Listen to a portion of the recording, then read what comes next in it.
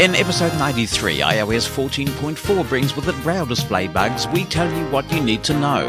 More on laptops you like. Are AirPods Max worth $1? Continuing problems with Uber refusals of guide dogs, and much more. Mosen at Large Podcast.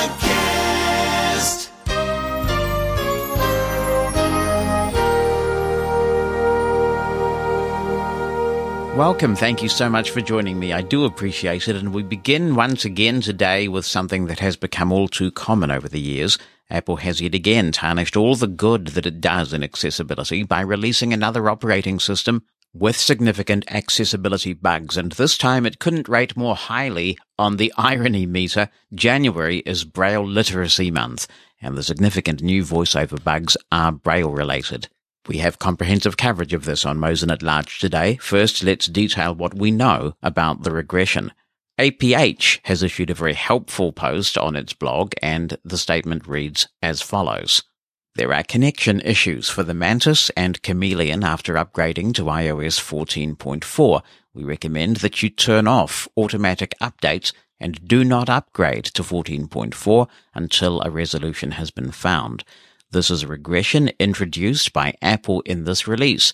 We alerted them to this issue in 14.4 beta testing, and we hope they will correct it in a possible 14.4.1 release. We'll keep you posted on anything that we learn. And the statement continues, what's happening?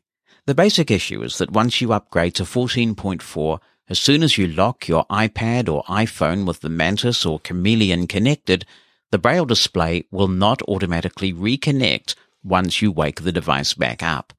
You can force it to reconnect by leaving the terminal and reconnecting from there, but then you won't get Braille. The only way to get Bluetooth back is to toggle Bluetooth on the iOS device, but the issue will happen again as soon as you lock your device or it goes to sleep. Another way that this issue can manifest is if you don't lose your connection but use the display to wake up the iOS device. You can successfully wake it up and regain your connection, but you will stop receiving Braille. Regardless of how the issue appears, it is best to avoid it altogether by not upgrading to 14.4. What you can do. APH says to stop an iOS device from auto-updating, do the following. Open the Settings app. Activate the General option. Activate the Software Update option. Activate the Automatic Updates option. Turn off both download iOS updates and install iOS updates. If you've already updated, please refer to this link, and there is a link provided on the APH blog post for instructions on how to downgrade your iOS device. Note that downgrading is a complicated and time-consuming process. You'll want to back up your data before downgrading, as the process will wipe everything. That's the statement in part from APH. Let's first take a look at who this is affecting. I can confirm the issue with the Mantis, and I'll have more to say about this soon. I also have access to a Focus 40 Blue Braille display from Freedom Scientific, and I am not seeing the issue there. We also have an email from Mickey Quenzer, and this is one of the cool things about Mosen at Large, is that with such a large audience, we can crowdsource these things. Now, Mickey Quenzer says, hello, Jonathan. Just wanted to let you know that I am having a problem with my Braille display since I updated to the latest iOS. I am using a 20-cell Braille display made by Humanware, which is in beta with the NLS Talking Book program in Kentucky. I was most disappointed when I updated to find out that this update makes the Braille display unusable if you lock your iPhone. The only way to resolve this problem that I know of is to reboot the NLS reader. Any other solutions would be very much appreciated. I hope we can find an organized way to approach these kinds of problems that Apple seems to be ignoring. I am angry and disappointed with Apple because I just bought an iPhone 12 Pro Max and did my first update to the iPhone 12 and made my NLS e-reader unusable with my iPhone 12 Pro Max.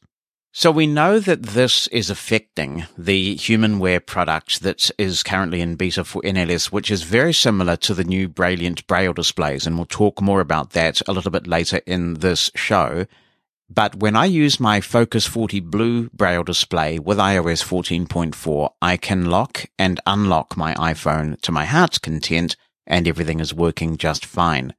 So it's a bit of a deduction on my part, but what this suggests to me is that this particular issue with Braille displays not waking up after an unlock of the iPhone screen are those that are using the new HID protocol. And if you go back into my review of the Mantis Braille display from last year, from memory, I think the episode number is 82, I did make the comment that I thought that Apple needed to do quite a bit of work on their HID implementation because their Braille display user interface is really geared to the idea that you are using Braille input keys. It doesn't seem to be geared to assigning Braille functions to QWERTY commands. And obviously there's some work that needs doing on HID in general if Braille input devices are also experiencing some of these issues. So perhaps some of that work was beginning in 14.4 and bugs have been introduced. What worries me about this, though, is that we have seen other Braille display manufacturers experience similar issues. I think there was a period for a while where some HIMS displays were having issues with iOS. And of course, poor old HIMS couldn't really do much about it except for lobby Apple, because it is Apple that creates the drivers and puts them into the operating system. I know there was a period where Freedom Scientific Focus Braille displays were having issues with iOS, and they actually had to publish a very similar blog post to the APH one, where they had to tell people how to downgrade. And, you're at Apple's mercy, so we don't know how long it might be before this is fixed, which is why I think a bit of constructive advocacy is important. But I want to come back to the APH blog post for a bit. First, I congratulate them on making it very clear that they did alert Apple during the beta testing process to these problems. Second, I would stress that if the Braille issues that we're talking about today bother you, you need to downgrade immediately, because Apple may soon stop signing the previous release of iOS, and that'll prevent you from doing so. You will be stuck on 14.4 at that point. Third, as you make your decision about this, I would point out that iOS 14.4 fixes a serious security vulnerability that's being actively exploited by bad dudes. Slight though the chances may be, if you downgrade, you are making yourself vulnerable to that security exploit. In New Zealand, for example, where I'm from, the government's Cyber Emergency Response Team is urging iOS users to upgrade to 14.4 immediately. Being diplomatic about it, it is extremely unfortunate that Apple is forcing blind people to choose between safety and maximum accessibility. So before you downgrade, I would like to talk about a solution that sometimes does work for me that's not covered in that APH article. I try and keep my screen unlocked all the time anyway. I have the auto locking turned off, and most of the day I leave my screen unlocked. I've got my brightness set to 0 and the screen curtain on, and I find I still get very good battery life leaving the screen unlocked and having the phone on my desk all day. But if I've locked my phone for whatever reason and I unlock it, it's absolutely the case that Braille doesn't come back. I have found probably, I would say, 6 or 7 times out of 10 that if I immediately toggle VoiceOver off with a triple tap of the side button and then toggle it back on again, the Braille does come back. Not 100% of the time, but a lot of the time. So if you're stuck on 14.4 now, and you feel you don't have the tech savvy or the time, because it is time consuming to downgrade, that may be one thing that you can try. And with that fix in mind, the problem is annoying but tolerable until there's a fix. But that, unfortunately, isn't the extent of the problems for Braille users with iOS 14.4. There are significant focus issues as well. As regular listeners will know, I use Ulysses a lot to produce documents on my iPhone. With this release, whenever I receive a push notification from any app while I'm reading a document in Ulysses in Braille, focus jumps to the top of the document and I've lost my place. It makes being productive very difficult with iOS now. Also, we have this email from Ian Lackey. He says, "Hello, Jonathan. I am annoyed. Earlier this week, I updated to the latest version of iOS. I wish I hadn't. I like to read Kindle books using my Braille display, and before updating, doing this was a joy. Now, it is all but impossible. The problem I'm having is that when the page changes, the Braille display seems to land at the page end, and panning skips to the top of the next page. Yes, I can read with speech, but using Braille I find to be a more engaging experience. The situation is only slightly better using Apple Books using my phone. The page skips, but I seem not always to be placed at the top of the page.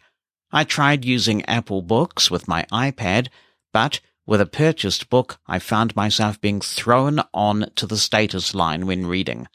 If anyone is thinking about updating and uses Kindle or Apple Books with a Braille display, I would advise caution.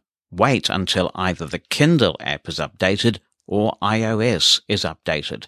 Thank you for drawing this to our attention, Ian. I hadn't read any Kindle or Apple books since upgrading to 14.4, but I can confirm this, and this one applies to my Focus 40 Blue Braille display and my Mantis, and I think it is related to the focus issues that I just talked about, which are also not Mantis or head display specific.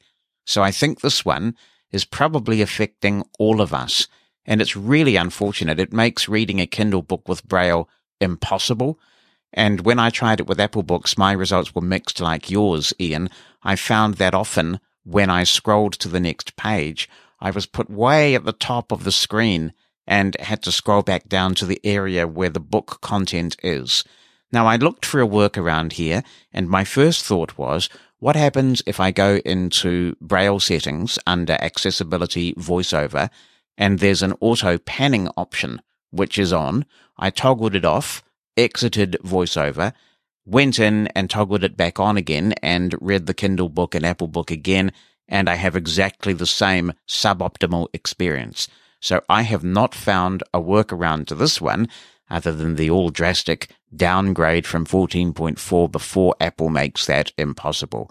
If you do a lot of reading of Kindle and Apple books from your Braille display, you really will want to be aware of this horrible regression. Next, we have an email from someone. I do apologize, I can't identify. There are non-English characters that I'm unable to read, so my sincere apologies for not being able to acknowledge you, but the email is important. It says, "Hi Jonathan, I have the Polaris Braille display and iPhone that is running iOS 14.4. I can't write Braille in Hebrew using the LibLouis Braille tables. I need to use the system Braille table, which is worse in Hebrew. In addition, my Braille display causes VoiceOver to crash when I open the accessibility settings, my iPhone in the Hebrew language, and it's happening in Hebrew interface. This is annoying me. Why is it taking many times to fix this? I am very disappointed with Apple." Hi, Jonathan. Kylie Maloney here. My chief concern with this latest update to 14.4 is not so much the inconvenience of not being able to use my Mantis, because the problem seems to be only with the latest APH products, but the fact that this update is also there to patch a security vulnerability.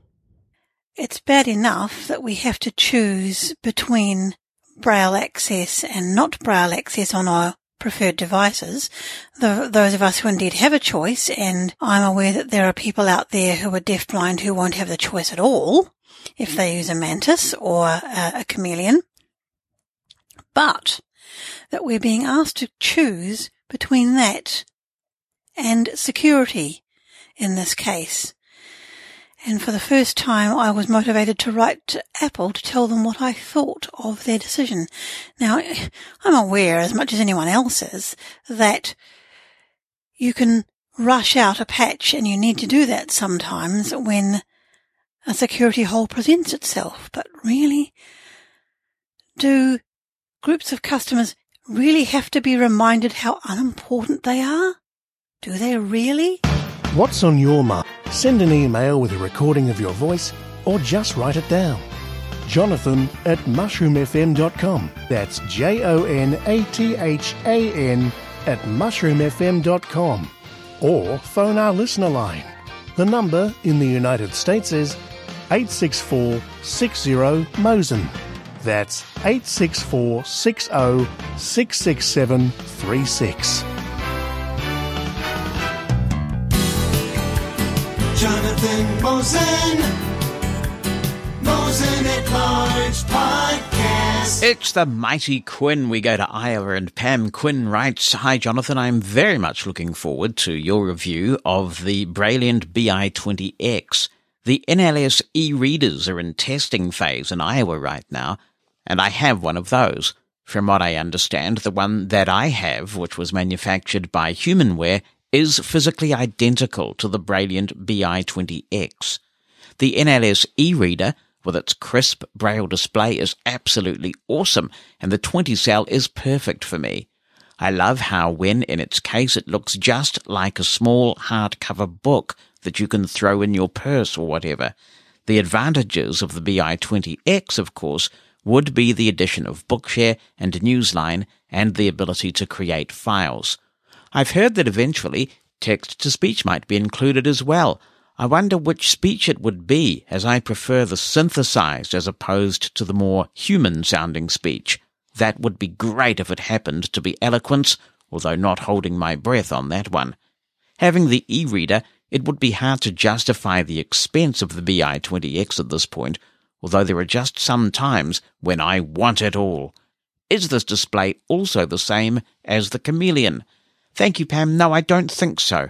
I think there are differences between the Chameleon and the Brailliant, and that those differences may get bigger over time. And you, yes you, will be able to hear a comprehensive review of the Brailliant BI-20X, as well as an interview with a couple of the team from Humanware, in the next episode of Mosen at Large, which is due to be published on Wednesday, US time, mid-afternoon. That'll be episode 94, and if you're interested in the Braille display market, you will not want to miss this exciting new offering in the market. Zachary Morris says, "I'm glad you have good luck with Dell's products. Maybe it's just me, but I've had pretty bad experiences. Their technical support is bad. When I called them about a battery and AC adapter issue, I had to tell them I was blind. It was exactly the same as you discussed. I've had to deal with them several times. The only good experience I have had with them is they completely replaced everything for $120. This Dell, since then, has been running fine, but last year I switched to a MacBook Air, which now I get to deal with Apple's amazing accessibility support." Yeah, and to be fair, Zachary, I haven't tried Dell's tech support yet, and I get a feeling a lot of these companies will be very similar. You know, as long as everything's working, it's all peachy. And the test, of course, is when things don't go well, and this is where often you have a really good experience with Apple. Another question, says Zachary, "I own a QBraille XL. On Apple devices, the hybrid layout absolutely flops. On both the iPhone and Mac, for example, the control key is being recognized as F3. The actual F2 key is recognized as B, etc. How should I fix this?" Ooh, that does sound dodgy. Well, I would imagine the first step would be to contact HIMS Tech Support and ask if this is typical. If it is, then it could be one of those issues where Apple may have an issue with their Braille display driver, and that only Apple will be able to fix this by updating the driver. But in the first instance, I would just check with HIMS to see if this is a known issue, but perhaps others with a QBraille XL can comment. Hello, Jonathan. It's Thomas Upton. As for laptops, well, I have a working Dell Inspiron, or Inspiron, depending on how you say it, which it's a very good laptop. It features a great keyboard and a great mouse, and even from what I've learned, you can actually turn the laptop mouse off. You know, the touchpad, like in case if you don't want to use the mouse at all. And from what I'm surprised about, because it's a Dell laptop, whenever you plug in headphones on this Dell laptop, it would bring up this surprising Max Audio 3.0 whatever dialogue. And from what I found out, when that dialogue comes up, you have to Alt-Tab there and press the escape key. So for those of you who want to put on headphones with your Dell laptop, just wait until that Max Audio dialogue comes up, Alt-Tab to it, press escape, and your sound will finally flop from the speakers to the headphones on your Dell laptop. Thanks, Thomas. That's certainly a way of doing it if you are going to use other types of devices with that jack, because it is a multi-purpose jack. I'm never going to insert any kind of microphone into that jack, and I suspect in this era of USB mics, many other people aren't either.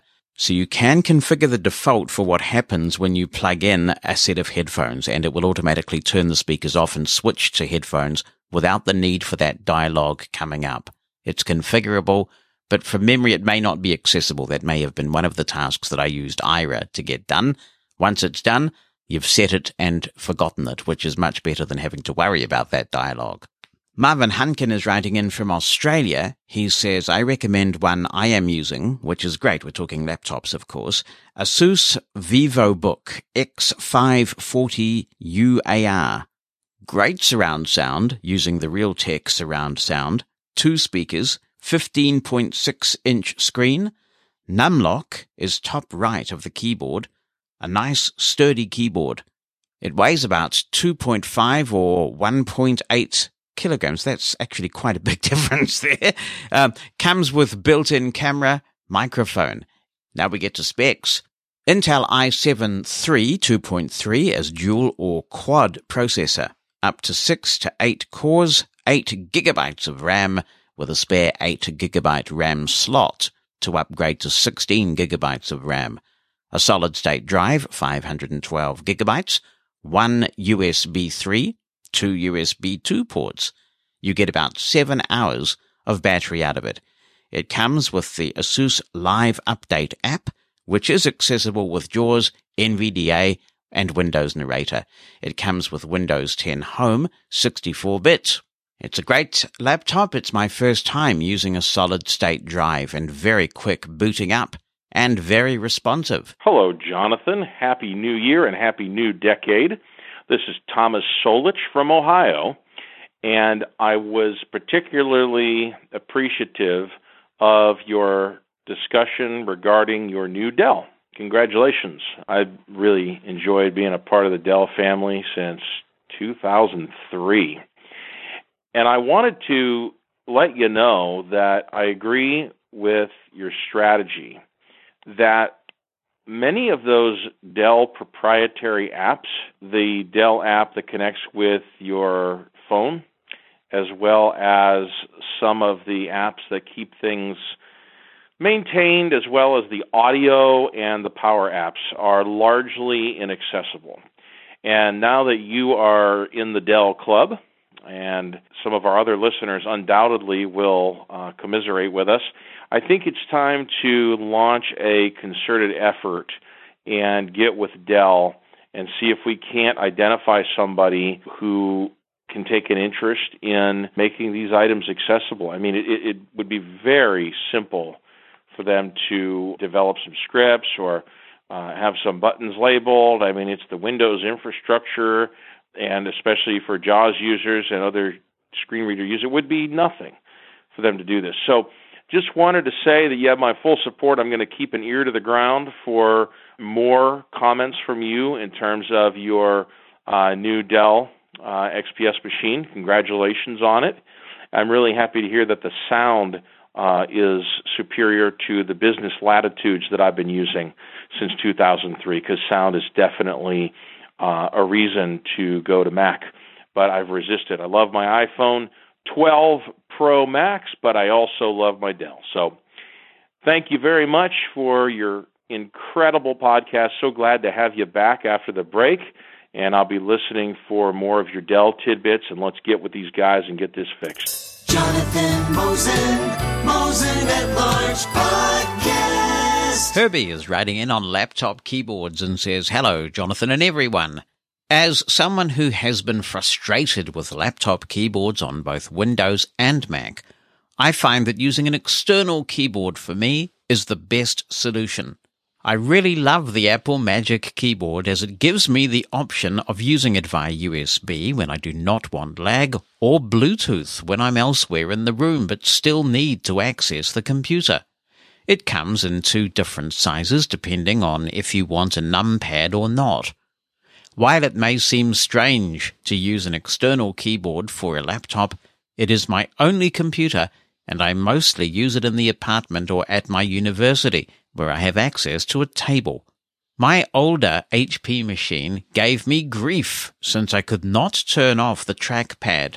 I would constantly bump it, causing me to lose screen focus. Not to mention, it got cumbersome for me using an extra function key for various things like checking time or accessing the system tray. My Mac has the butterfly keyboard and the touch bar, and while usable on the Mac, not the case when using Windows on Boot Camp. Speaking of Mac, another great resource for learning how to use the Mac is an organization called iBug Today. I've seen them retweeting some of the Mosen at Large posts, actually. And Herbie gives the URL. It's ibugtoday.org. One of the programs they offer is Macintalk, where you can call in the fourth Tuesday of every month on Zoom at 7 p.m. Central Time to discuss the Mac and ask questions. There is also an email list you can subscribe to by emailing ibug-macintalk. Macintalk is spelled M-A-C-N-T-A-L-K. So ibug-macintalk plus subscribe at groups.io for further discussion outside the call. iBug also offers other calls for iOS, Android, etc. Anyway, I enjoy the show as always and hope this information is helpful to you and everyone. Thanks, Herbie. Just regarding that comment about the keyboard that you had on the HP device, I have not yet seen any computer that doesn't offer you the option in some form to toggle off the need to press the FN key to get the regular function keys. Sometimes it's hidden in a utility. Sometimes you have to maybe double tap the function key or tap the function key with something. And on rare occasions, you do have to get a sighted person to help and go into the BIOS, where the option can be found sometimes in the BIOS. But usually there is the option to make the function keys behave as function keys, and then you have to tap the FN key to get to the other system functions. This is because there are still a lot of keyboard pros who want the function keys to act as the regular function keys. The trackpad can be an issue. On the Dell XPS 15, which has a huge trackpad, I'm pleased to say you can just type touchpad into the start menu, and you get a little utility where you can just toggle the touchpad completely off, which I do most of the time, and then somebody like Heidi will come over and want to use the computer for something, and she complains that the touchpad's off, and I have to remember to turn it back on. For all things Mosen at Large, check out the website, where you can listen to episodes online, subscribe using your favourite podcast app, and contact the show. Just point your browser to podcast.mosen.org. That's podcast.mosen.org. Hello, Jonathan. Happy New Year. First of all, tech support with mainstream companies, I think, is not very good when you're a person who is blind.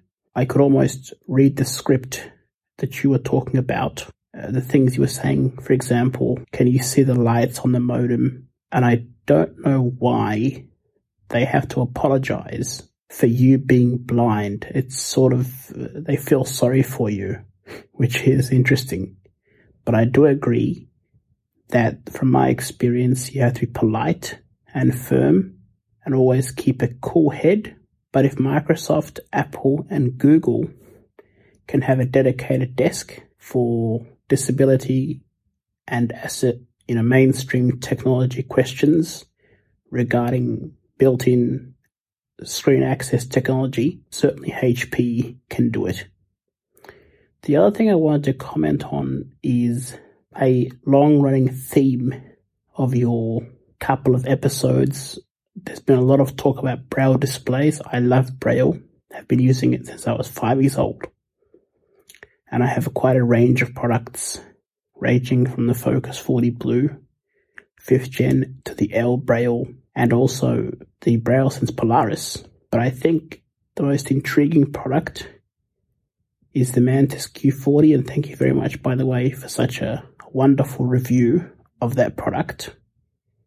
I'm definitely looking forward to getting one, and I've been looking for something like this for a long time. I can do the Braille chords and have used it with my L-Braille, but certainly it was a learning curve. It takes a bit of muscle memory. You have to do it a number of times before you can get the hang of it. But something like this that I can use with my PC and just control everything from the one keyboard on using JAWS and still have access to crisp 40 cells of Braille. I think this is a game changer, as is the new Brailliant from Humanware as well. So there are lots of exciting things happening. And I think, whilst I still like my BrailleSense Polaris, I think note takers are being left behind when there are devices like the Mantis Q40 and even the new Brailliant, which has, the trend seems to be standalone displays with a bit of smarts built in, a few extras, which is fantastic. And in Australia, the Mantis is $4,045, which is perfect. It's still expensive, but nowhere near, what a Polaris or other note takers that run Android command. Finally, I want to comment on episode 91, talking about the Dell XPS 15 2020 version. I have the same laptop. It's a fantastic laptop. The sound is unbelievable.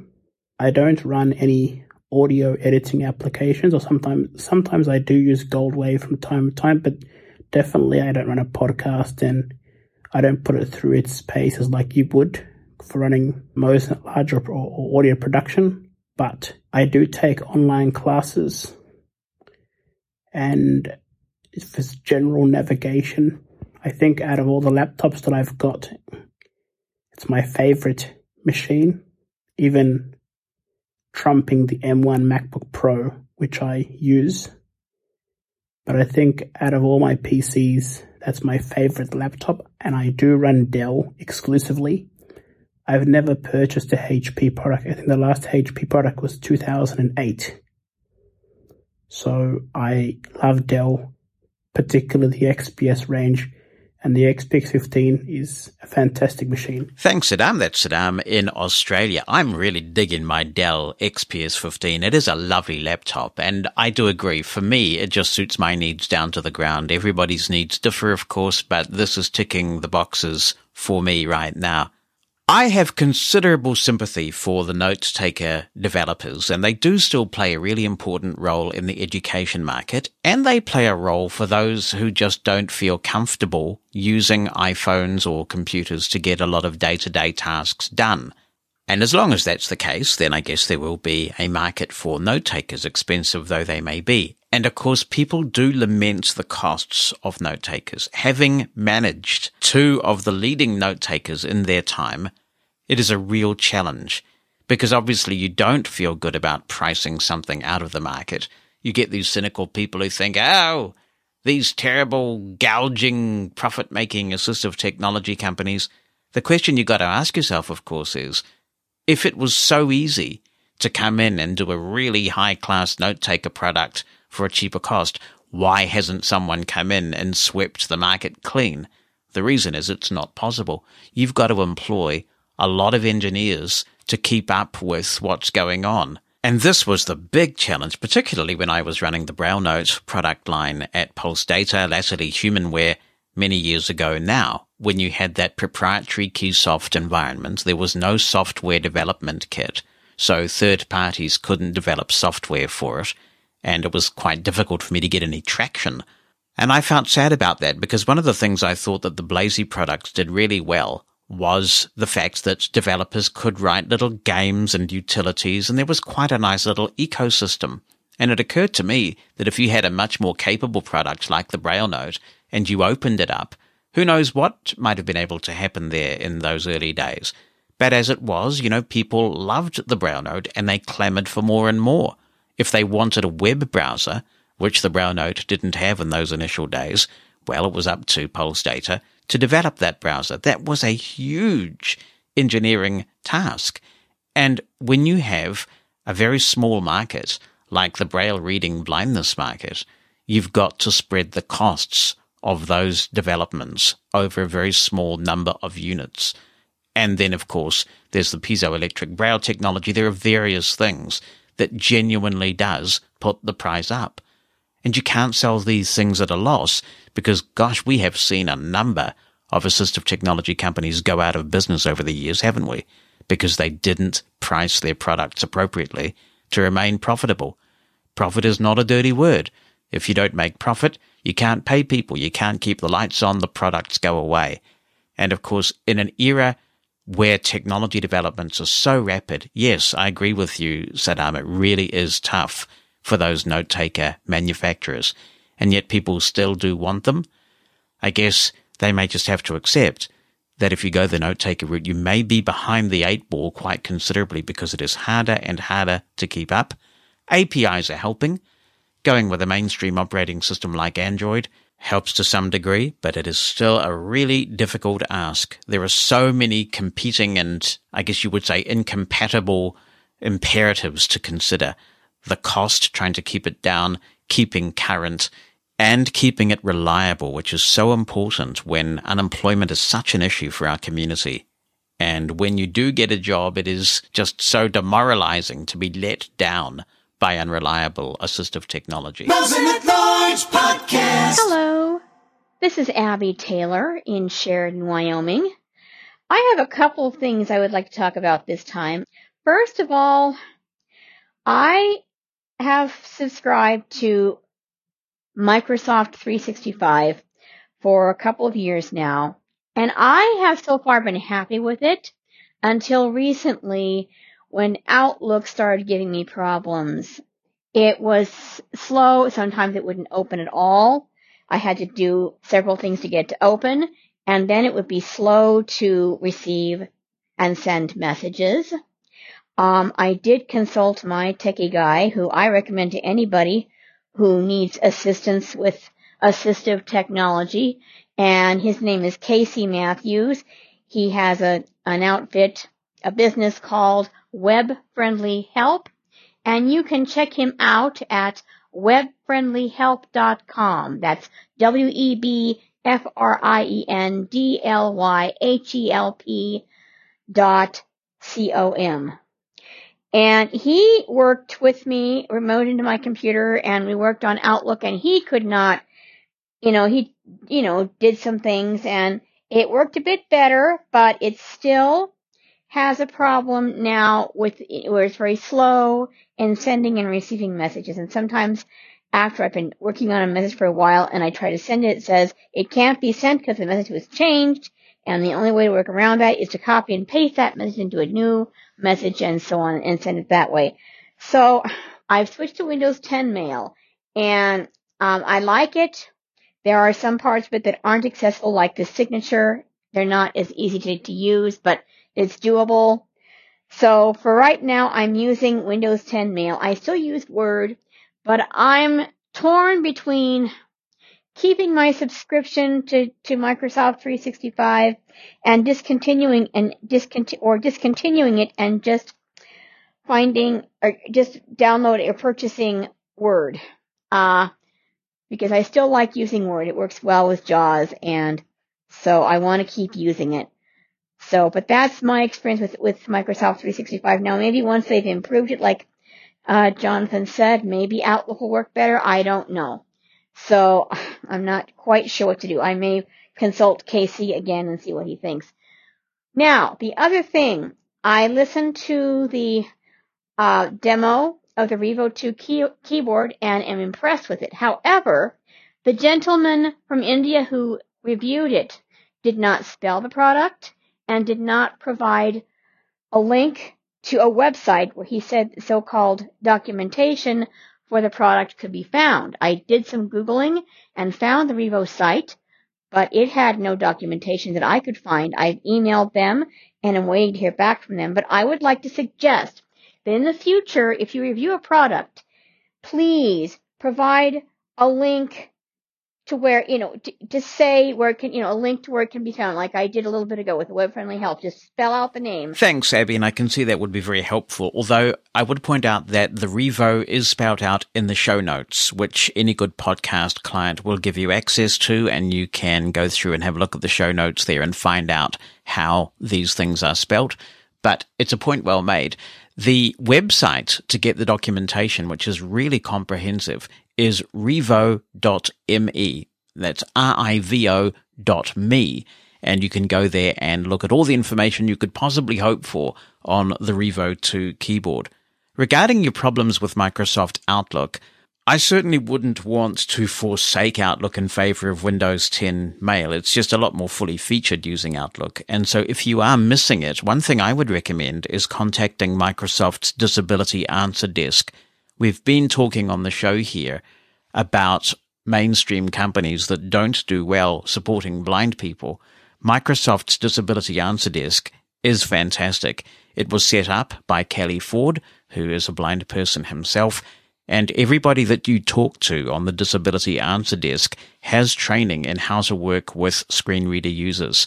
As I mentioned when we discussed tech support, I don't often need it, but when I do, it's normally a complex problem. The Microsoft team are fantastic. They will log on to your computer. They often have access to articles that can assist with these things, to little patches that they can apply, all sorts of hacks, that kind of thing. And normally Microsoft's Disability Answer Desk has come through for me. So if you've got some issues where your Microsoft Outlook is corrupted, I suspect they will take you through a full repair in the first instance, but there may be certain things that can be done to rectify your Outlook situation. So do give them a try. And if you do get back in touch with us and let us know if they came through for you. Be My Eyes is also another venue that you can get the Microsoft Disability Answer Desk. So they do have toll-free numbers in many countries, but you can just go right into Be My Eyes and choose the Disability Answer Desk and talk to them that way. And one of the benefits of that is the audio quality. It sounds good to talk to the Disability Answer Desk that way. So I hope that helps. Hello, Jonathan, says Joyce Feinberg. I hope you had a relaxing and refreshing summer vacation. I have 2 questions now that you are back. The first question concerns Castro. I have been enjoying this app to listen to podcasts for a while. Shortly after upgrading my iPad to OS 14.3, Castro discontinued working. I have the paid version, and it will not play or delete podcasts from the inbox or Q tabs. It also will not change to the selected tab easily.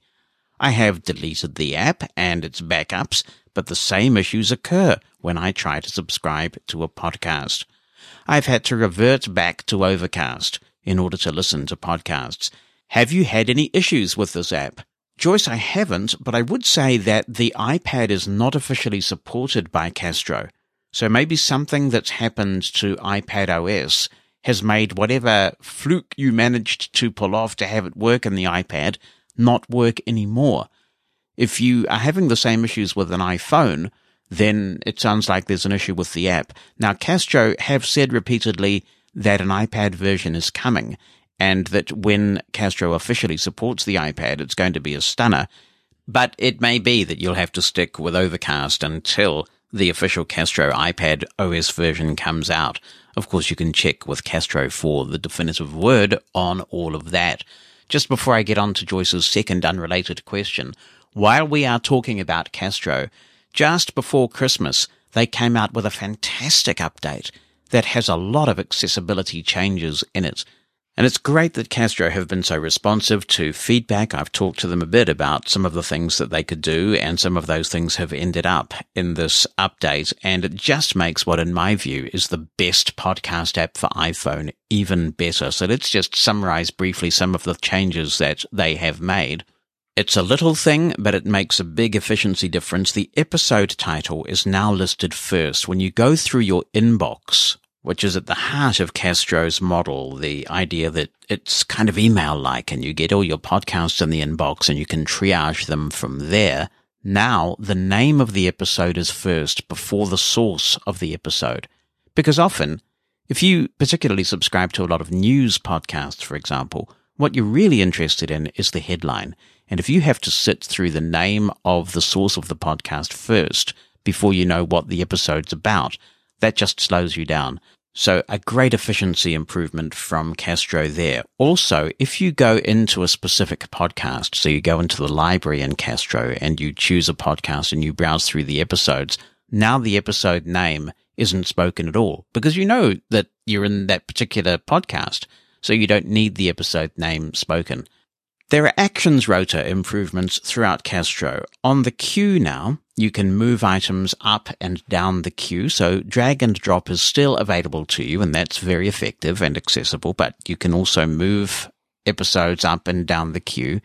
And also, when you're in the library and browsing through your list of podcasts, you can unsubscribe from a podcast right from the actions rotor in the library. I used to get quite a few emails coming in from people saying, how do you unsubscribe from a podcast in Castro? Now it's really easy. It's right there on the actions rotor.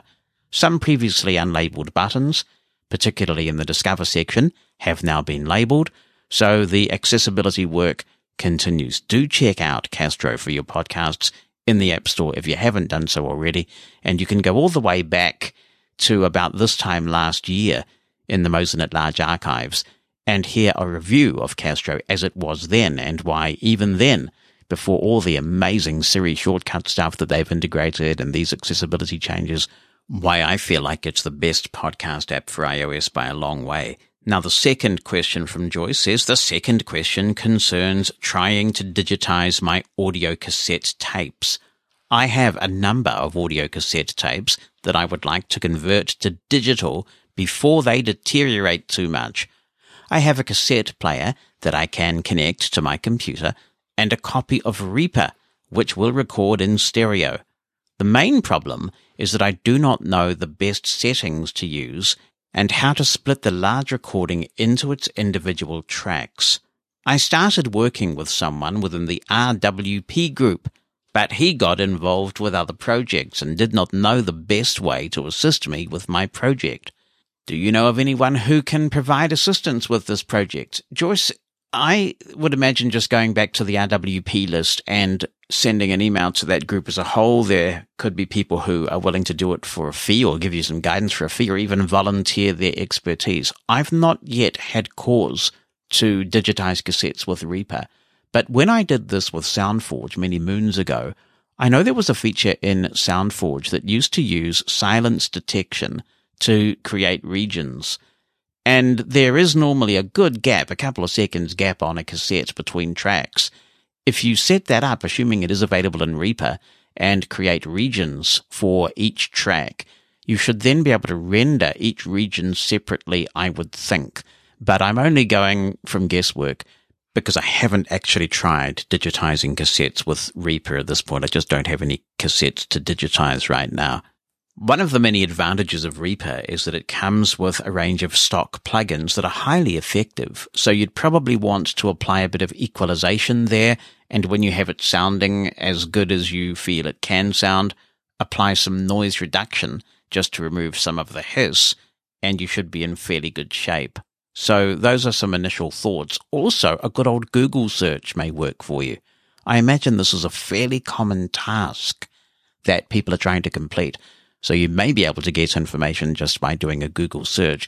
A lot of these things are not necessarily blindness specific. And of course, the Mosen at Large community may have some thoughts. So if you've done some digitizing of cassettes with Reaper and you'd like to chime in, feel free. 1-864-60-MOSEN is the number in the United States. That's 864-606-6736. You can, of course, call that from anywhere in the world. Just be aware that charges may apply. Or you can drop me an email with an audio attachment or written, jonathan@mushroomfm.com. Let's get back to Castro, though, because Jason Stradone is in with a review of Castro from an Overcast user's perspective. And I, too, am a former Overcast user before I came to Castro. He says, "Hello, Jonathan. Glad to have you back for the start of a new decade. I thought I would give my thoughts on using Castro from the standpoint of a long-term Overcast user. I have been a paid user of Overcast for several years and pretty happy with the product. After listening to your podcast on Castro, I thought I would give it a try. I think the thing I like the most about the app is the UI, meaning the small things like showing the time remaining in a show instead of the total time. I also appreciate not having to go into another sub-menu for some settings, such as speed and timer. Also, the way they implemented VO support for sorting the order shows appear in the queue is pretty nice. I currently subscribe to a number of paid podcasts that require a user ID and password to authenticate. I am unable to subscribe to any of those shows in Castro. This covers at least 8 different shows a week that I am unable to use Castro for. After checking with the 2 networks that provide the feeds, they both determined that Castro doesn't support password-protected files-only feeds. I'm not exactly sure the difference, but in Overcast you can enter a feed and then in a separate screen enter user ID and password if needed. This appears to be the important difference between being able to subscribe to those feeds in Overcast and unable to do so in Castro. For the most part, when I am at home, I use AirPlay to listen to my podcasts to pick up from what I had been listening to while out on my phone. I find that Castro's implementation of AirPlay is pretty problematic. Often, I will start playing to my speakers from Castro, and it can take minutes before any audio is heard, even though you can see the time counter is moving. Also, while listening, I will get audio dropping out for up to 30 seconds before it kicks in again. I never had these issues with Overcast, and I am not sure what the difference would be in the AirPlay between the 2 products. These issues are pretty disappointing, considering the promise that Castro has just looking at the interface and the work they have put into VoiceOver. I did pay for a year of Castro, but because of these pretty severe issues, I think I will have to return to using Overcast full-time. I hope these problems will be addressed, but I'm not sure I can continue to use the app until then. Thanks, Jason. I'm happy to respond to those 2 specific points. First, I subscribe to several feeds in Castro that use a username and password. And it's really easy to work out how to do this. You can just type into Google something like using Castro with password-protected feeds, and a support knowledge base article comes right up from Castro that shows you the convention. It's a pretty easy convention. You go to the Discover tab where the search field is, and you type in the URL in the form https://username:/password @ and then the URL of the podcast, and that will subscribe you to that podcast. That AirPlay one is really mysterious, and I would encourage you to contact the excellent tech support folks at Castro about this one, because I use AirPlay every day with Castro, and I have not seen this at all. And I'm surprised in a way that Castro has anything to do with it, because I would have thought that AirPlay is kind of an iOS system-level service. So you'd sort of think if it works with one, it should work with them all. But I don't know for sure, so it would be good to get in touch and let them know that. But I can tell you I have a Sonos port, for example, which I use every day to get podcasts from Castro through AirPlay, and it's never done that for me, which doesn't help you at all. I appreciate that.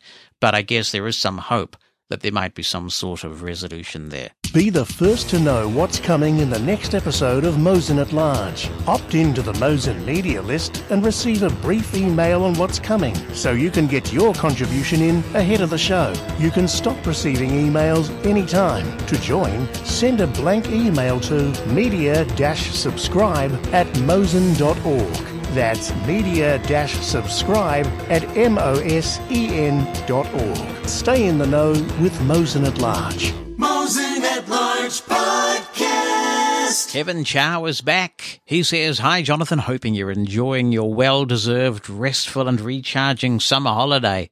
Mate, it seems like a long time ago now. In the last Mosen at Large podcast, you put a call out for reviews of AirPods Max from a blindness perspective. For those who are in my close circle, I'm known as the Headphones King. I have a bin full of wireless headphones, including, and there's an HTML list here and everything, and it starts off with headphones: SteelSeries Arctis 1, Razer Opus, Bose Quiet Comfort 35 2, Bose Noise Cancelling 700, and AirPods Max. Then next in the list, earbuds, AirPods 2, AirPods Pro, Sony WF-1000XM3, Bose Quiet Comfort noise-cancelling earbuds, and then next on the list, other, Aftershokz Air, Bose frames, and the HTML list ends. Kevin, you are officially the Imelda Marcos of headphones, and you may be young enough not to know who she is. Look up Imelda Marcos and find out what she collected. Actually, she's not that unusual. I better be careful where I go with that. Anyway, he says, these are at least the ones that I remember or find worthwhile.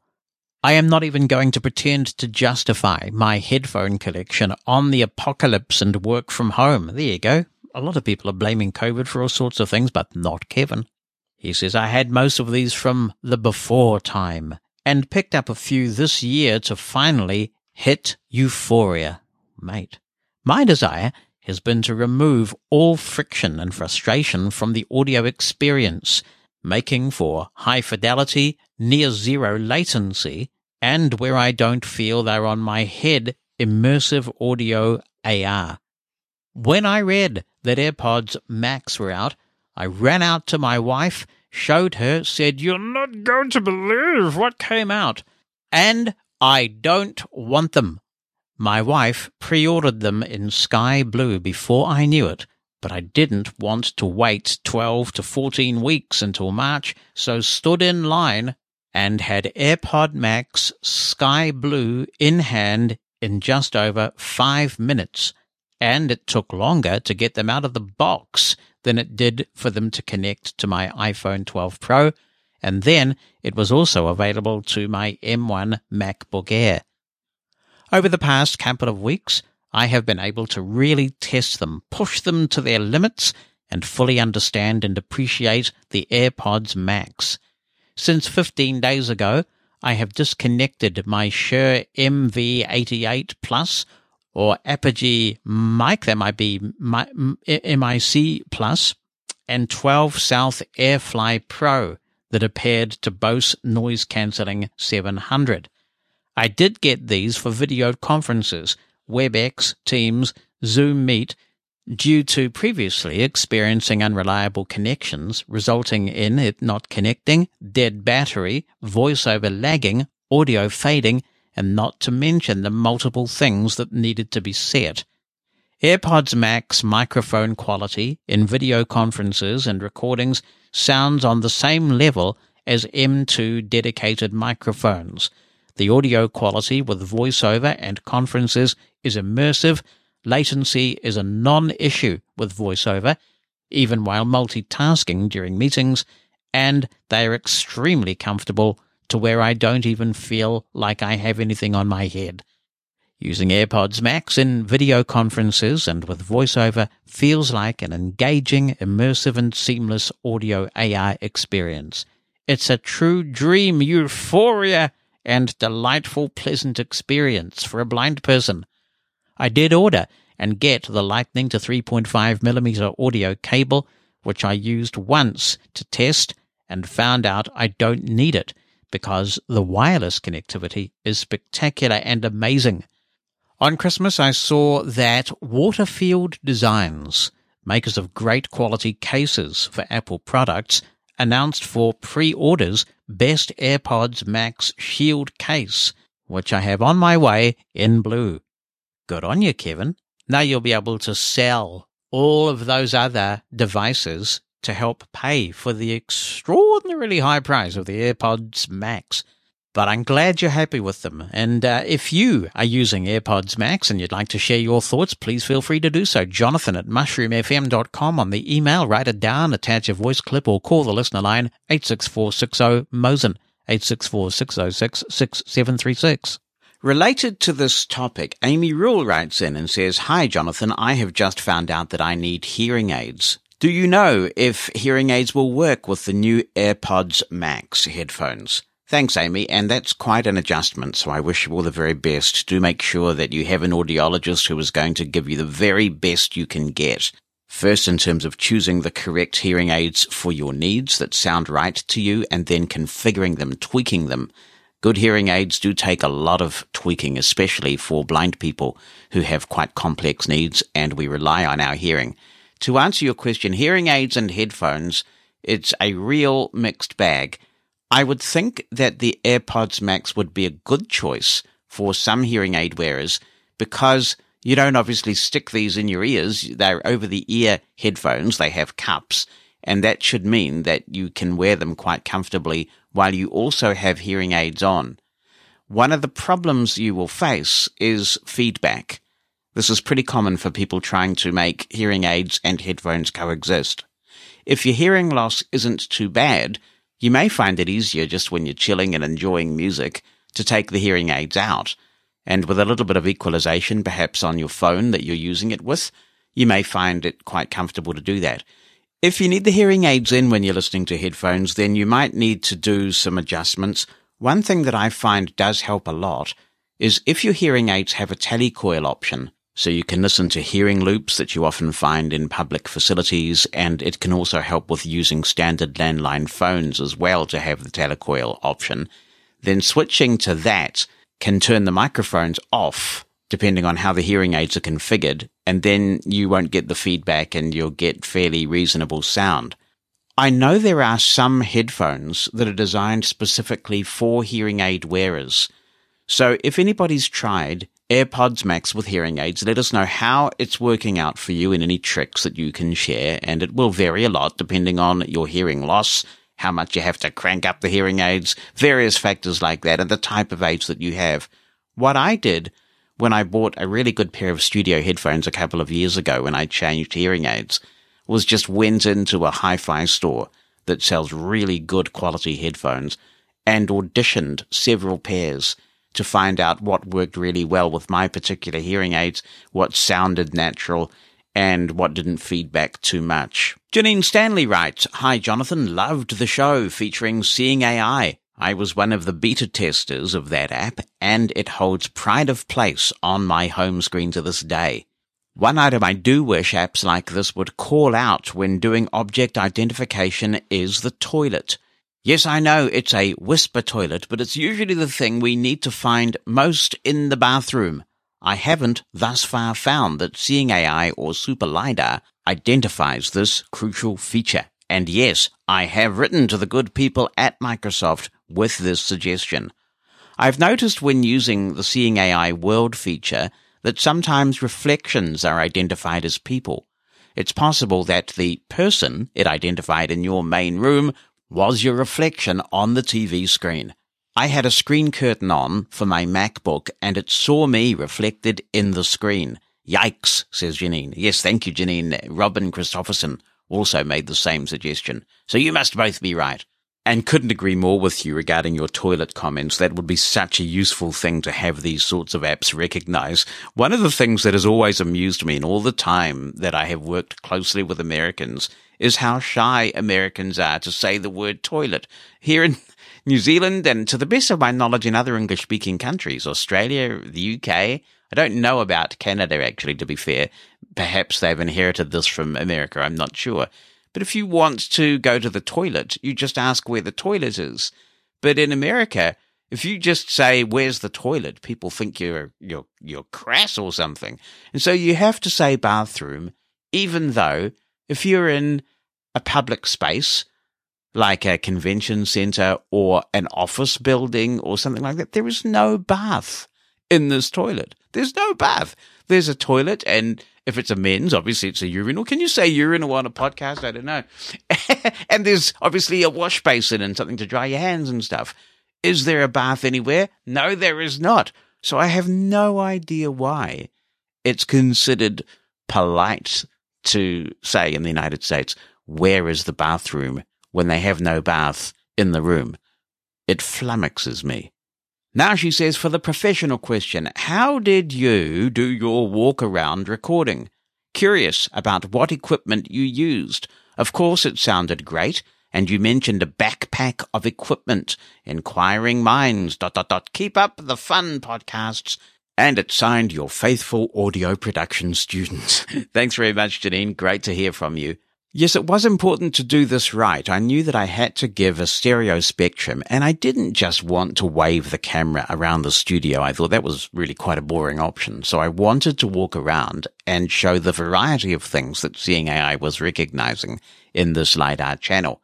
What I did in the end was I bought a cable that has 2 XLR connectors at one end and a 3.5 millimeter jack at the other.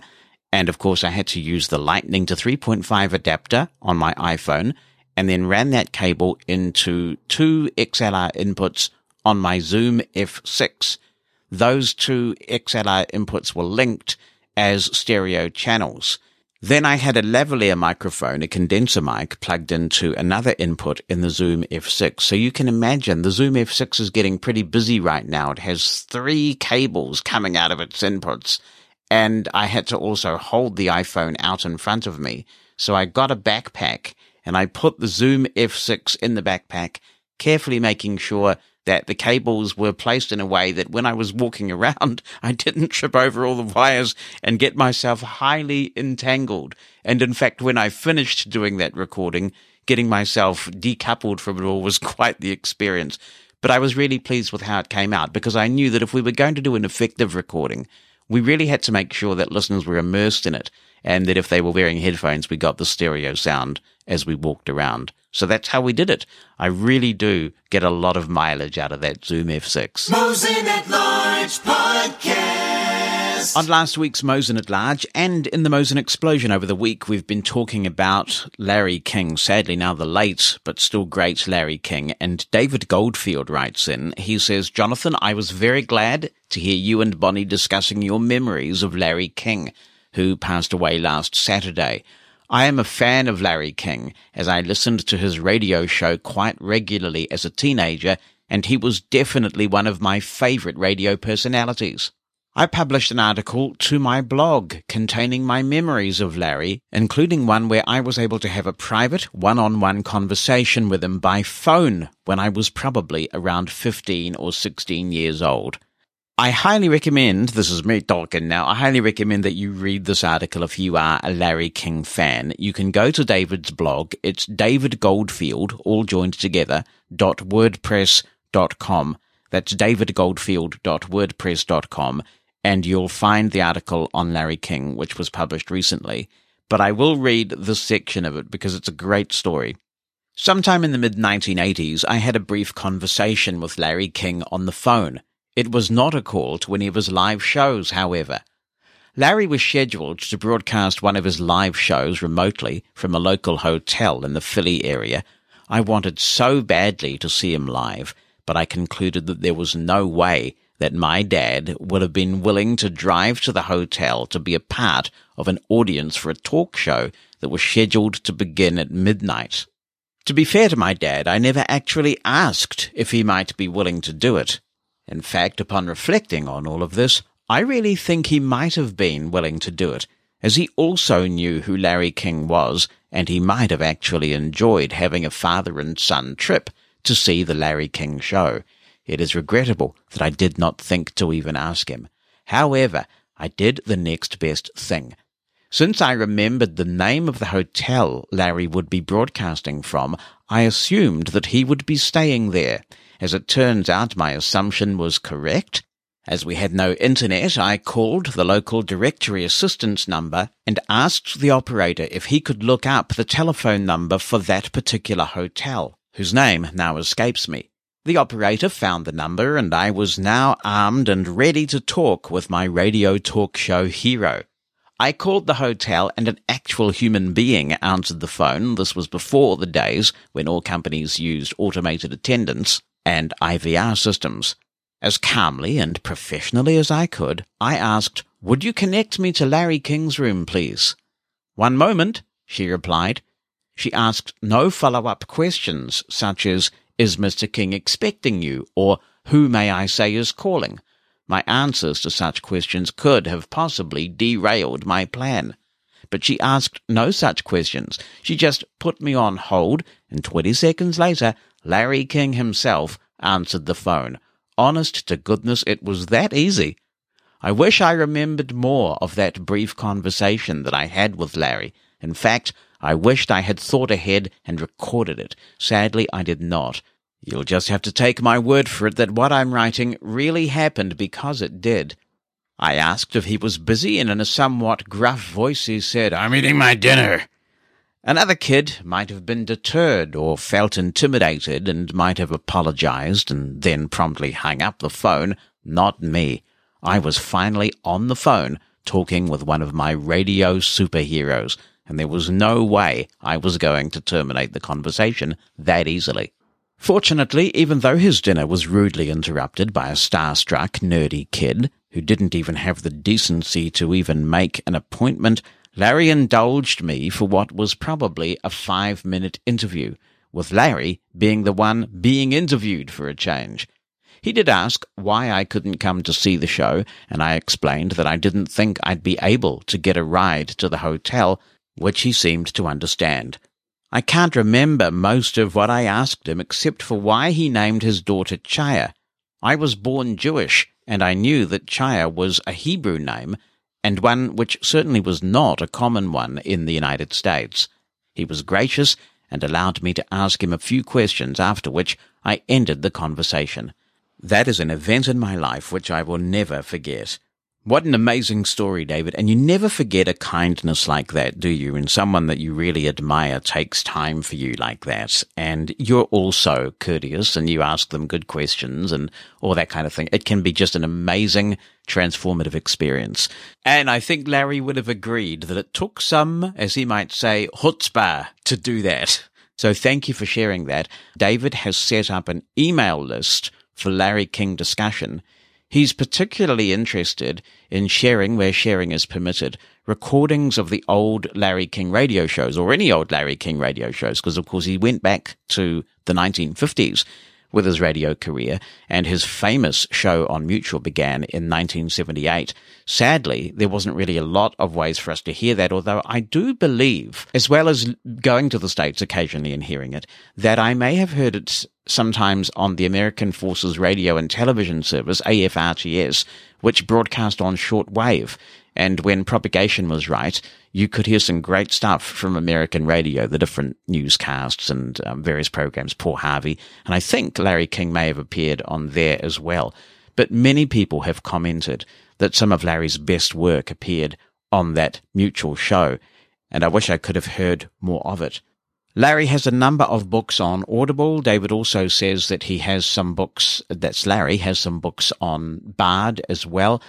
The book, My Remarkable Journey, a fairly modern autobiography of Larry King, is great because Larry reads it. This is on Audible, and you also hear some family members. Larry had a very colourful life. He had a son that he didn't know about for over 30 years. You hear that story and many others, and his 8 marriages to 7 different women. It's just a fascinating book, and I tell you, some of the stories that Larry tells in that autobiography about his childhood just had me splitting my sides with laughter. It is a hilarious, engaging, inspiring book about a legend. So that's called My Remarkable Journey by Larry King, and you can hear him and his family narrating that on Audible. I'm also reading another one at the moment, which is called Anything Goes, and that's more of a narrative about some of the events around the political season from 1988 onwards, including the Lewinsky scandal, and that's a really interesting book as well.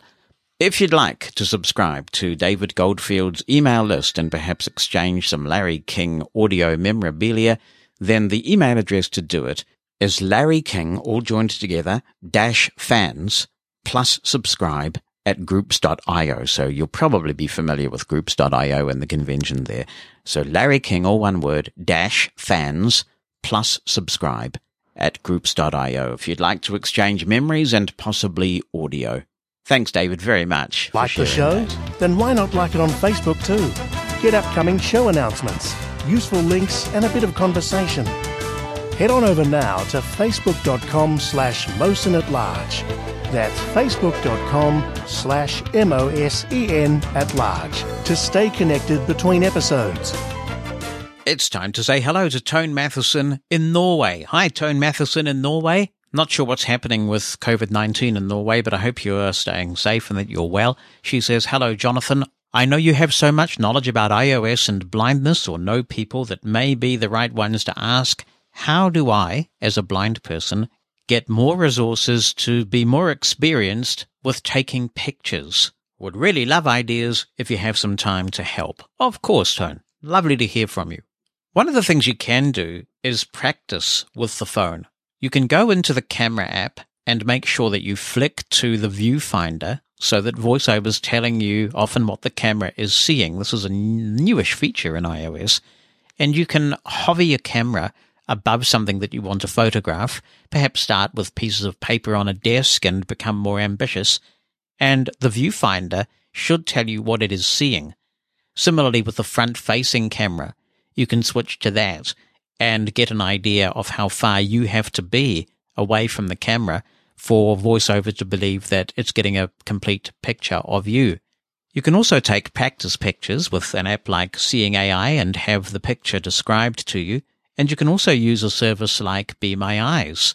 Give them a call and have them talk you through what the camera can see at any given moment. If you explain to them, for example, that you want to take a picture of a certain thing, they might be able to give you a feel for how far away you have to be from the object to take the picture. But as a rule, the bigger the object, the further away you have to be so that the camera gets a full view of that object. And conversely, of course, the smaller the object, the closer you need to be. And for those of us who've been around a while, the idea that blind people can take good pictures is quite revolutionary. Judy Dixon has done a couple of books on this subject, and she recently updated her very good Get the Picture book with a new one. It's called Capturing and Sharing the World. Capturing and Sharing the World. And you can find it on the National Braille Press website in a variety of formats. You can go to nbp.org for that and buy the book. I think it's pretty reasonably priced, and Judy has a lot of sage advice on taking pictures. She's excellent with the iPhone camera. nbp.org is where you will find that. But of course, real-world experiences would be great on this subject. If you have tried and persisted, failed and then tried again, and got good results with your camera taking a variety of pictures, perhaps help Tone and other interested listeners out by sharing your experiences. Any tips and tricks that you can pass on, I'm sure many listeners will appreciate it. Tom Reynolds writes, "Hi Jonathan, like you, I have a very keen interest in our race to the moon, which started with the first Mercury flight in May of 1961 and ended with Neil Armstrong first setting foot on the moon in July of 1969, which was about 6 weeks after I graduated from high school. Neil was both deserving and lucky at the time because circumstances put him in the right place at the right time. The decision by Dr. George Low to send Apollo 8 to the moon as a lunar orbit mission allowed Neil to be in line to command Apollo 11. The primary and backup crews for Apollo 8 and 9 were swapped. Had this swap not been necessary, the primary crew for Apollo 12 would have been the primary crew for Apollo 11. Thus, Pete Conrad and Alan Bean would have been the first two men to set foot on the moon. The command module pilot for that first mission would have been Dick Gordon instead of Michael Collins. And, if we examine history a bit closer, Pete Conrad's partner on the lunar surface should have been Clifton Williams instead of Alan Bean. Unfortunately, Williams died in a T-38 accident a year or so earlier. Michael Collins had been selected by Deke Slayton to be the command module pilot on what became Apollo 8. Because of his back surgery, he was replaced on Apollo 8 by Jim Lovell, who was his backup and was originally scheduled to fly on Apollo 11. So his surgery put him on Apollo 11. Had Collins been able to fly on Apollo 8, the primary crew for Apollo 11 would have been Neil Armstrong, Jim Lovell, and Edwin Aldrin.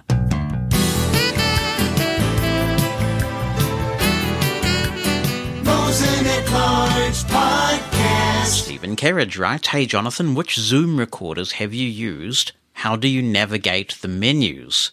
Well, I have used a Zoom H6 and a Zoom F6, which I now own thanks to Gary O'Donoghue's excellent review that he did for Mosen at Large. You can go back in the archives and hear that. They're both excellent recorders, they make some very good products. Some of them have touchscreens, a lot of them don't, so you just need to be mindful of that when you're making your selection. In terms of navigating the menus, well, some of the Zoom recorders do have support for an app. The F6 does, and you'll hear this if you go back and listen to Gary's review. It doesn't mean that you can navigate every menu item, unfortunately, but it does mean that you can configure the recorder. For example, I've got the inputs set up in a very specific way. I have inputs 1 and 2 set up for a couple of dynamic mics, 3 and 4 are for line in a stereo pair, and 5 and 6 are set up with phantom power. But if ever I need to change that, it's absolutely accessible to change it thanks to pairing the Zoom F6 with Bluetooth on the iPhone and then using the app. But navigating the menus does require the good old cheat sheet system that so many of us used to use before equipment was more accessible. So it's not ideal, but I have in Ulysses a folder called Cheat Sheets, which has a lot of these things for different devices that I own that are not fully accessible. And I have little lists of tasks like here's how to get it as an SD card reader, or here's how to get it as a USB audio interface, and on it goes. And I just follow the steps. Ideal? No, not ideal, but I really haven't found anything of this quality that is fully accessible at this point. Steve Catway is lurking about in Canada. He says, I hadn't heard that word upskilling before. That's interesting. I don't think it's a New Zealandism. In my line of work, we talk about it all the time. He says, maybe that's my problem. I don't want to spend the time to upskill in retirement. I had to do it in my working life, so now just want to do the things I really want to do. Learning to use SPL Remote VT may well be my most recent upskilling experience. And he's putting it in quotes as if he doesn't believe this is a real word. That is so fascinating. I'm intrigued, says Steve, by the conversation of QWERTY versus Braille input, with an uppercase B, good man. When work bought me a PackMate in 2006, I had the choice of the QWERTY or Braille keyboard model. As you'll recall, I chose the QWERTY model because I'd been using QWERTY keyboards since I gave up using the classic VersaBraille in 1988 and switched to my first DOS-based computer. It's a no-brainer for me, QWERTY all the way. So if I eventually buy a Braille display, which is looking less and less likely at this point, it will be a Mantis. I trust it's a bit more compact than the PackMate QWERTY was, but we all have to start somewhere. It was a big thing, the PackMate QX, wasn't it? And this is less bulky, it's lighter. That 40-cell display added a lot of weight to the display, and this is light. But also, it just takes less space because you don't have that detaching mechanism. That was a big selling point of the PackMate Braille display, wasn't it? That you could detach the display and use it if you wanted as a voice-only machine, or you could use the display on its own with a PC as well. It's logical, says Steve, that a good touch typist, which I still am, thankfully, can input text faster on a QWERTY keyboard than on a Braille keyboard, because one only uses a single finger per letter rather than multiple keys between 1 and 5, depending on the desired letter. Hello, Jonathan. First of all, welcome back, and I hope you had a great holiday and that you're all rested and ready to go and all those good things. I've got a little bit of a tricky situation here. I made myself a ringtone and also a message tone. They work absolutely brilliantly. I obviously done the whole converting it to M4A and then renaming it to M4R, syncing it with iTunes. The ringtone works fabulously. It works. I've set it up. It's 100%. The message tone works in my messaging app. It's fine, but now I would like it to work in my WhatsApp as well. But for some reason, when I go into WhatsApp settings and I go into my tones, I can't seem to find it. It doesn't show up in the list of tones that's available, and I don't know why. I'm wondering if it's got something to do with the ringtone and the message tone itself. You go into the phone settings itself and go into sounds. Is it sounds or tones? I can't remember now. Whereas the WhatsApp tones you got to go into WhatsApp itself and settings. Good to hear from you, Gary. I don't have a solution for your problem, but I can confirm it. I create a lot of my own ringtones and text tones, and having just gone in to check, I can confirm that none of them show up in WhatsApp. So it must be a limitation either of what the operating system is exposing to WhatsApp, or perhaps something that WhatsApp is doing itself where it is not letting you choose any custom tones that you have created yourself. In Canada, Douglas Howard writes regarding the Amazon Fire Stick, certain applications require you to type in a 4 to sometimes 7-digit code, which is on the Fire Stick screen. And I know sometimes it requires you to go to a website to type in the password. My question for you is, sometimes the screen reader on the Amazon Fire Stick Voice View doesn't always read the characters right off the bat. Do you know of a way around that could read the characters on my TV screen? I have a 4K Samsung Smart TV. Yes, I've had this experience and it's really easily dealt with. There is a review mode on the Fire TV in Voice View, so put your screen reader into review mode and then you can navigate around the screen. You will find that code and you'll be able to enter it to where it needs to be. This is covered in the review of the Fire TV Stick in Mosen at Large. That was episode 90. It's Angela L. Griffith.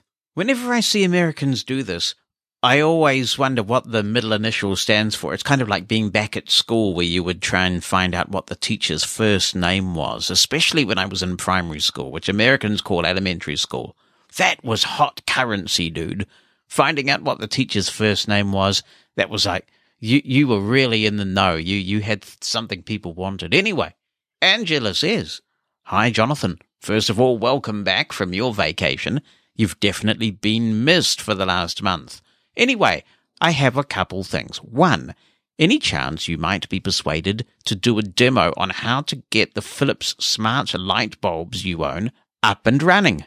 Yes, I'd be happy to do that, Angela. I'd have to refresh my memory about how we did it because it was 3 years ago, I think, at least now, and they just have stayed running. We've never had to replace a bulb, anything like that, so I will add that to my list.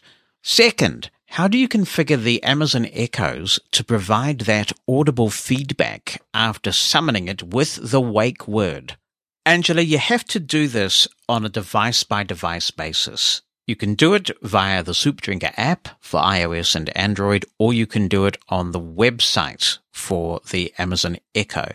What you do in either case is go into the app, the website, whatever, and find the devices section. Then choose the device for which you want the sound to be heard, and you'll find a series of options under sounds, which will determine whether you hear a sound whenever you say the wake word. You can also have a sound when the Amazon Echo stops listening, which I don't have on, but I notice that many people do. I don't really know why they do, what comfort they take from hearing that sound when the Echo stops listening, because you know it stopped listening when it starts to talk back to you. But that option is there. As I say, you've got to do this for every Amazon Echo device that you have in your home and anything that has Soup Drinker built in. So we have our TV, we have our Sonos soundbar and various other Sonos devices, and you have to go in and configure each device to do this. Good luck. On Twitter, follow Mosen at Large for information about the podcast, the latest tech news, and links to things we talk about on the podcast. That's Mosen at Large, all one word, on Twitter.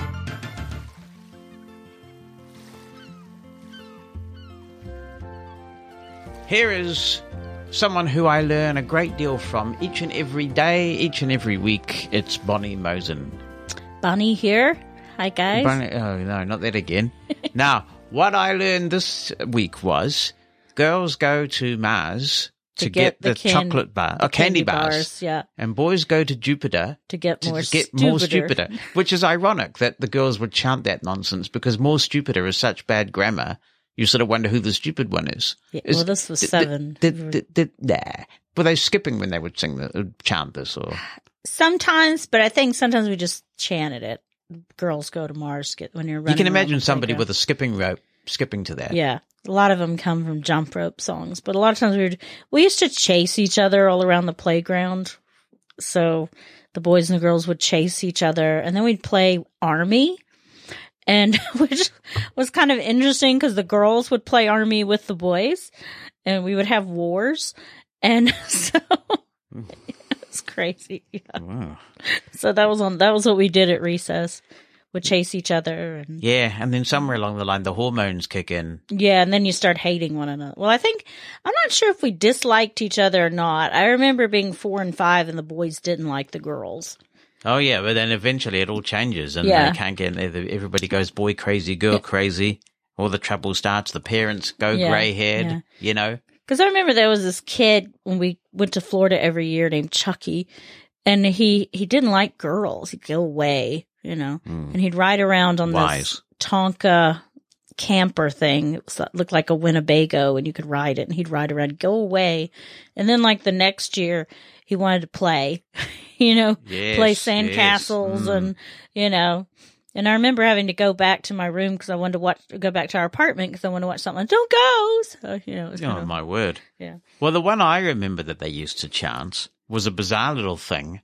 And kids were really good at sort of chanting in a particular way. Like, I don't know whether you had this in the States, but whenever the teacher would say good morning, the kids would always go, good morning, miss, you know, in a very slow... Yeah, I've seen it on TV. I don't think we did that in our class. Wow. But yeah. But anyway, so kids have a certain way of chanting things. And the one that stuck in my head all these years later was this sort of skipping rope thing where they would start chanting, the cow kicked Fred in the head and the bum. The doctor said it would do no harm. So we all kicked Fred in the head and the bum. And then they'd go, next verse. Same as the first, yeah. a little bit louder and a little bit worse. Yes. So you got that one. Yeah, there was one we had. I think that was the one about the worms. Maybe the worms crawl in. The worms. Second verse, same as the first, a little bit. Yeah, there was a lot of those. Strange the things you think about. Anyway, there's these are the one things that I can't remember the words. I'm going to have to look it up. It was another one. A lot of them are clapping songs where you'd either clap your hands or clap with another person. Yeah. And I need to look it up because it's something about kissing John Lennon. So I need to. Oh. I need to look it up.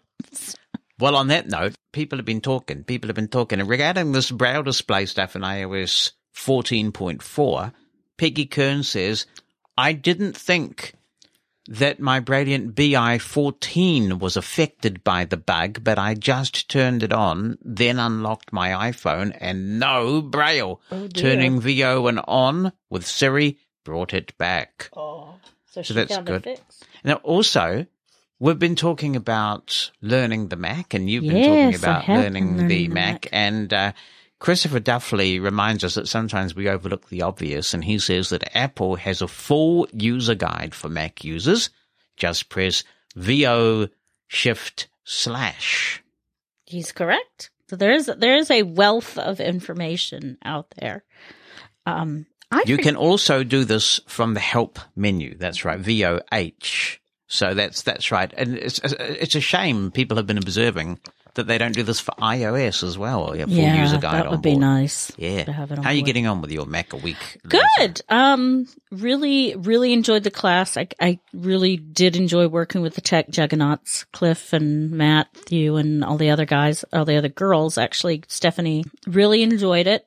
It was my very, very first foray into the virtual classroom. It's amazing that you've survived that long without. Oh, and I did another thing because I went to an equine clinic, 3-day equine clinic. So it was interesting. I did learn a lot. Need to practice because that's what you have to do. Yep. And going to Maybe I should just lock your HP Spectre away, and then you'll have no choice but to use them. Well, Although you wouldn't be able to broadcast. I on wouldn't be able Mushroom to do the FM show. then, would Yeah, you? No. I have been honestly though. That's the I thing. have noticed that I do a lot of my emailing on the Mac and the phone now. I need to get Ulysses straightened out, and I would like to learn more about Safari because Safari is a bit nibbly on the Mac a bit, and it's probably just getting used to it. But I have been doing email and stuff like that on the Mac. I tend to forget, and I should make myself a cheat sheet in the Mantis. I tend to forget little steps. Like, how do I get to the top of the mailbox? I forget that. You know, it's a simple command. I think it's VO left arrow. Well, if you're interacting with the table, you'd probably do a VO home, which would be VO function left arrow. Oh, that's probably what I'm doing wrong. I forget that little thing. Yeah. And then opening up a thread so I can see all the messages. That's another one I forget how to do. So it's little things that I tend to forget. Yeah. And the same with JAWS. I forget little, because marking the page, the block text and that sort of stuff. But, I really enjoy it. It's great. And I don't know if this is a pandemic thing, a product of the pandemic, but it's so good. I can't say enough about the ACB community events that some of them I've attended, some of them I just get the email every day and look at, and they're all really great stuff. And I think it's just been such a godsend for people who are very isolated, to bring people together and to teach too, because there are exercise classes, there's crafting classes. I went to a conversation, I guess would be the best thing, on congenital blindness. I am not congenitally blind, but in my profession, I think it's important to know that there are differences in working with people who have lost their vision at varying stages of life, whether it be from birth, shortly after birth, or when you're 70 years old. There's differences. And there are some differences between people who are congenitally blind and people who are advantageously blind. And it was interesting. And I went on that just from a professional level to learn what I could learn. Zoom also now has a portal that you can go to where people have advertised various courses and things that you can take on Zoom. No, I didn't know that. Yeah, and the things that they list there are amazing. There are just so many little courses and get-togethers that you can go on there. And they're obviously not blindness specific. Yeah. There's a wide range of things. I have to go look. And it's great. And I hope that we never go fully back, Yeah. Because it's a great way to learn and interact with people. And I think the disability community has benefited from a greater awareness humongously. of doing things online. They have ACB and probably other things do too. They have like a breakfast bunch in the morning where people just get together wherever they are and have coffee or tea or whatever, and just it's connecting. But with people. This is another example of where the blind community led the way, and you see so many technological examples of this over the years, whether it be the LP record for talking books or the Kurzweil reading machine that metamorphosized into scanners. We had those voice chat portals a long time ago. Audio tips that George Byers set up and For the People and, those things, they were around a long time ago. Mm-hmm. Yeah, we rock. And it's good. Literally sometimes. Literally. And it's good to see it as long as it's well run, because it can get, and maybe it does if you're just sitting around a table too. When you're in a Zoom room, everybody's talking at once and, it can get a bit overwhelming.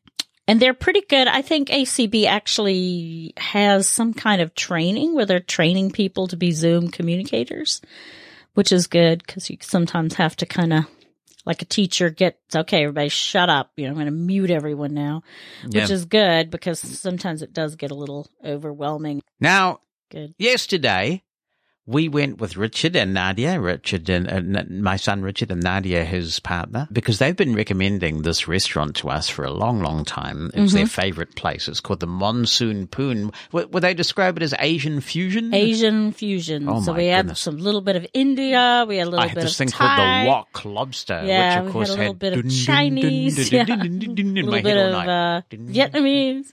Yeah, so it was we really had nice. Any Japanese though, and Richard's going to be on Mosen at Large soon. Yeah, so that's cool. exciting. He's going to be on Mosen at Large.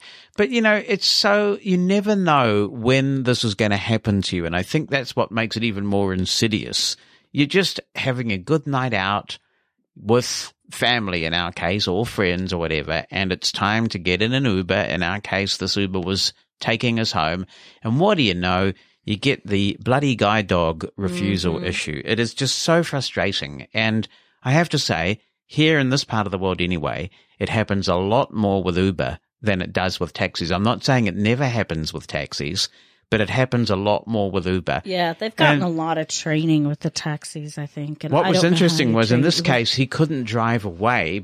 Well, just as well he didn't drive away because I had opened the car door and put my head in the car. And at that point he said, I'm not taking the dog. And I patiently said to him, it's a service dog. It's a guide dog. By law, you have to take the dog. And he said, well, I'm not taking the dog. And I said, well, if you don't take the dog, here's what's happening. We do have the right to go to the police because you're breaking the law. And I have done that before. But what's most likely to happen is we have to report the refusal to Uber, and Uber will deplatform you. That means you won't be able to work as an Uber driver anymore. He said, I don't care. I'm not taking the dog. And I said, well, enjoy your last night as an Uber driver. And I closed the door. And of course, he's been reported and he's going to be deplatformed. But you know, I just am sick of it. And I just don't know what needs to be done in terms of quality control. I don't know. You know, there needs to be better quality control.